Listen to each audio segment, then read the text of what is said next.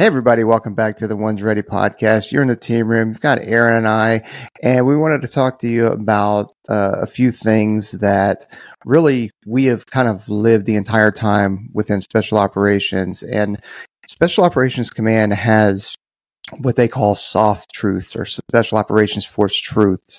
And it's kind of the mantra that all of us try and live by and aspire to be. So what we're going to do is we're going to hop on into each one of them and give you some details on kind of what they are and what our perspectives are on them. Yeah. So, yeah. And then enjoy. Hey everybody, welcome back. We appreciate you joining us. If you have followed along, we have been hitting the Special Operations Force truths or the soft truths. We've already hit 1 through 4. We are on number 5 now. So this is going to be your 5th one. And I'll have Aaron kind of define it per the socom.mil website, but it's really number 5 is most special operations require non-soft support, which, kind of hits home really, really well to us because we really love our support folks. Amen, brother. Can't wait to talk about it. So again, from the soft truths, you can look them up on socom.mil. There's plenty of books on this stuff too, so you can find it. It's pretty easy. But straight out of the book, the operational effectiveness of our deployed forces cannot be and never has been achieved without being enabled by our joint service partners. The support Air Force, Army, Marine, and Navy engineers, technicians, intelligence analysts, and the numerous other professions that contribute to SOF have subsequently increased our capabilities and effectiveness throughout the world. Long story short, baby, it does not matter if you're Jason Bourne. It doesn't matter if you're the world's best operator. It does not matter if you're JTAC #1, Chief Peaches himself. He requires not only internal, but external and joint support in order for this to happen. There is no such thing as a unilateral operation. I will just tell you right now, there is absolutely no such thing. People throw the dirty U word around. It does not happen. Okay. We are joint by nature, and internally, we'll kind of like build this out as an onion. Inside of your unit, you may have the operators, and they may be the main focus of the mission because they're the people that are actually doing the mission.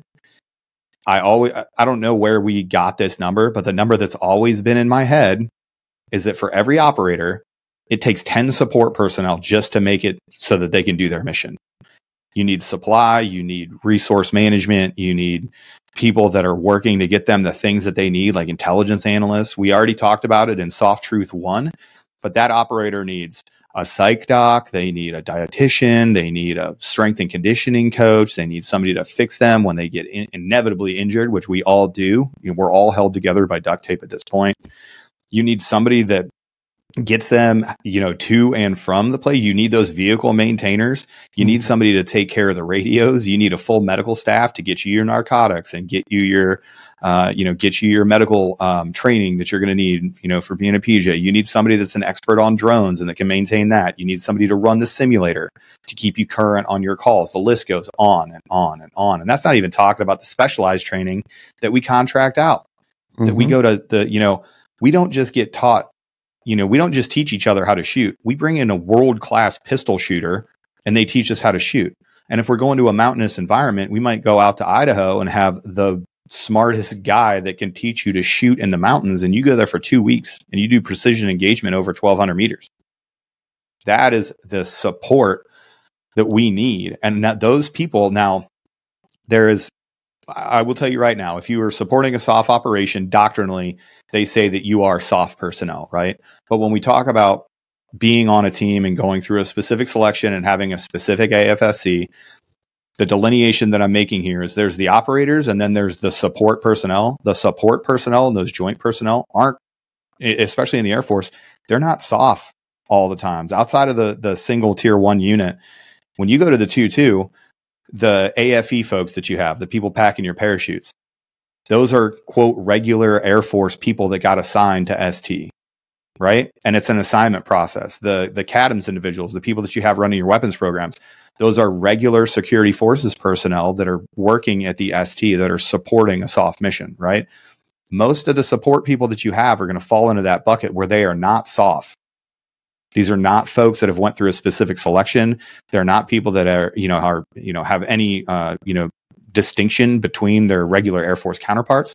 They're people that are supporting a SOF mission in a very small niche. Now, typically those people are well trained. They're typically really, really good. I will tell you from experience, the support personnel, they lean into the SOF mission and they just absolutely crush it. Just crush it. And we'll send them. Embrace it. Oh yeah, we'll send them to every single. I don't know how many. Talking about the 2-2. The best jumper, the best jump masters that we have that unit. It's 2 AFE guys. Yep. Those dudes crush it. They can run a jump operation like no other. Which they should. Right? Oh yeah. You want them to be that high level trained, because I tell you what, if we actually were going in to say we were doing a rescue mission off the Pacific, like the Moffat guys or something like that, like, yeah, okay, cool. If I had a PJ that was a jump master that was highly skilled and stuff like that, yeah, of course I'd use him. But if I'm also taking that PJ away potentially, right? So maybe I can put that PJ doesn't need to focus on the jumping aspect of it. If I could take a Sticky or somebody like that, and Sticky's the name of the AFE person that Aaron's talking about, or one of them anyway. If I could take a Sticky and say, hey dude, you're going to be the jump master for this, because I don't have time to plan that. I got to plan all this other stuff and get all this other stuff ready, but you're going to be the jump master. He could easily and effectively do that. Crush it. Right? Crush it. And the Moffat guys actually did this. The Moffat guys, on one of their jump missions, they actually use, it's called a stay aboard jump master, right? A guy that's not going out. They had, no kidding, one of their Js stand up and go, hey, listen, this is really complex. I'm going to take the JMs part of it. I'm going to stay on board. I'm not going to take this. I'm not going to take the, and it's really tempting to be the JM and then go jump on the mission too, because you want to be part of the mission. But this guy was humble enough. He fell right into that specific role to go, hey, I'm going to be the stay aboard JM. I'm going to take this piece on. I'm going to send you guys out. You guys are going to go do good stuff. That is how all of our support personnel are, right? And this is across the board. I've worked with Army intel folks that blew my mind with the stuff that they could produce, the intel that they could give to me, the things that they could support. I've worked in numerous joint assignments at this point, but I always remember my deployment to Helmand down to Camp Bastion, so Bastion, Leatherneck, Shorebach.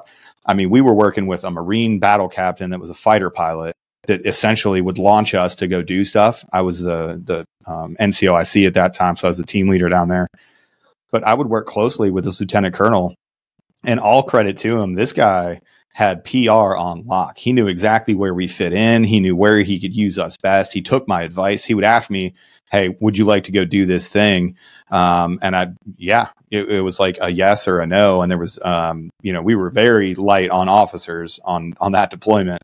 So it was pretty much, myself. And if depending on what time of day it was either me or the captain that were basically interfacing with this lieutenant colonel. And he treated me with the same respect and with the same subject matter expertise that he treated the captain. And that's just to say our joint partners enabled our mission. Anything that we did there, the saves that we made, the missions that we went on, like I credit him. I credit him for knowing, taking the information from the intel folks, taking the information from the Marines on the ground, and then allowing us to get into those missions. Our operational capability and effectiveness was directly related to this support person. And that is really important for me. I know you and I share, we're in lockstep on this one, but I am violently protective of our support folks. Because there's always a healthy tension. Like the supply guys are sick of you trying to get the newest watch from them, right? And the operators are always mad. Give me that Arteris. Give me that dead bird, baby. It's funny how that stuff happens. Somebody walks around with a new jacket. And you're like, hey, where'd you get that jacket? Hey, where'd you get that? Oh, Supplies got it. Dude, they got them in Supply. Suddenly Supply is the most popular shop in the building, right? Hey, what's up, buddy? Oh, hey guys, it's been a long time, man. How you doing? You still riding bikes on the weekend? Hey, you guys haven't seen you in like 6 months, dude. What's up? What happened 6 months ago? Oh, was that the last time that Arc'teryx dropped a new jacket, dog? That's when they put out their fall line. But these people, I'll tell you what, without that support, and not even talking about joint, we're just talking about in the unit now. Yeah. Without those support functions, you're dead in the water.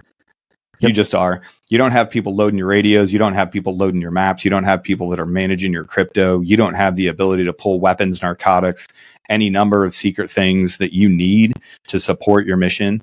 we have people that are checking and double check, even silly stuff that you think won't stop a mission. That stuff stops the mission. If it wasn't for our, SARM personnel, basically the people that manage like flight records and flight authorizations and makes everything legal, that can stop a mission. Yep. If I didn't have, I'll tell you, in Africa, I had an intel guy. He's now working for a very cool, very secret organization. This guy, if it was not for him digging in and making sure that we had diplomatic clearances to do some of the global access stuff, we wouldn't have been able to do it. We might have run afoul of international law. If it wasn't for him, that was just like, hey, we need this clearance to go to this country, and this is how you get it. I didn't know that. I had no clue.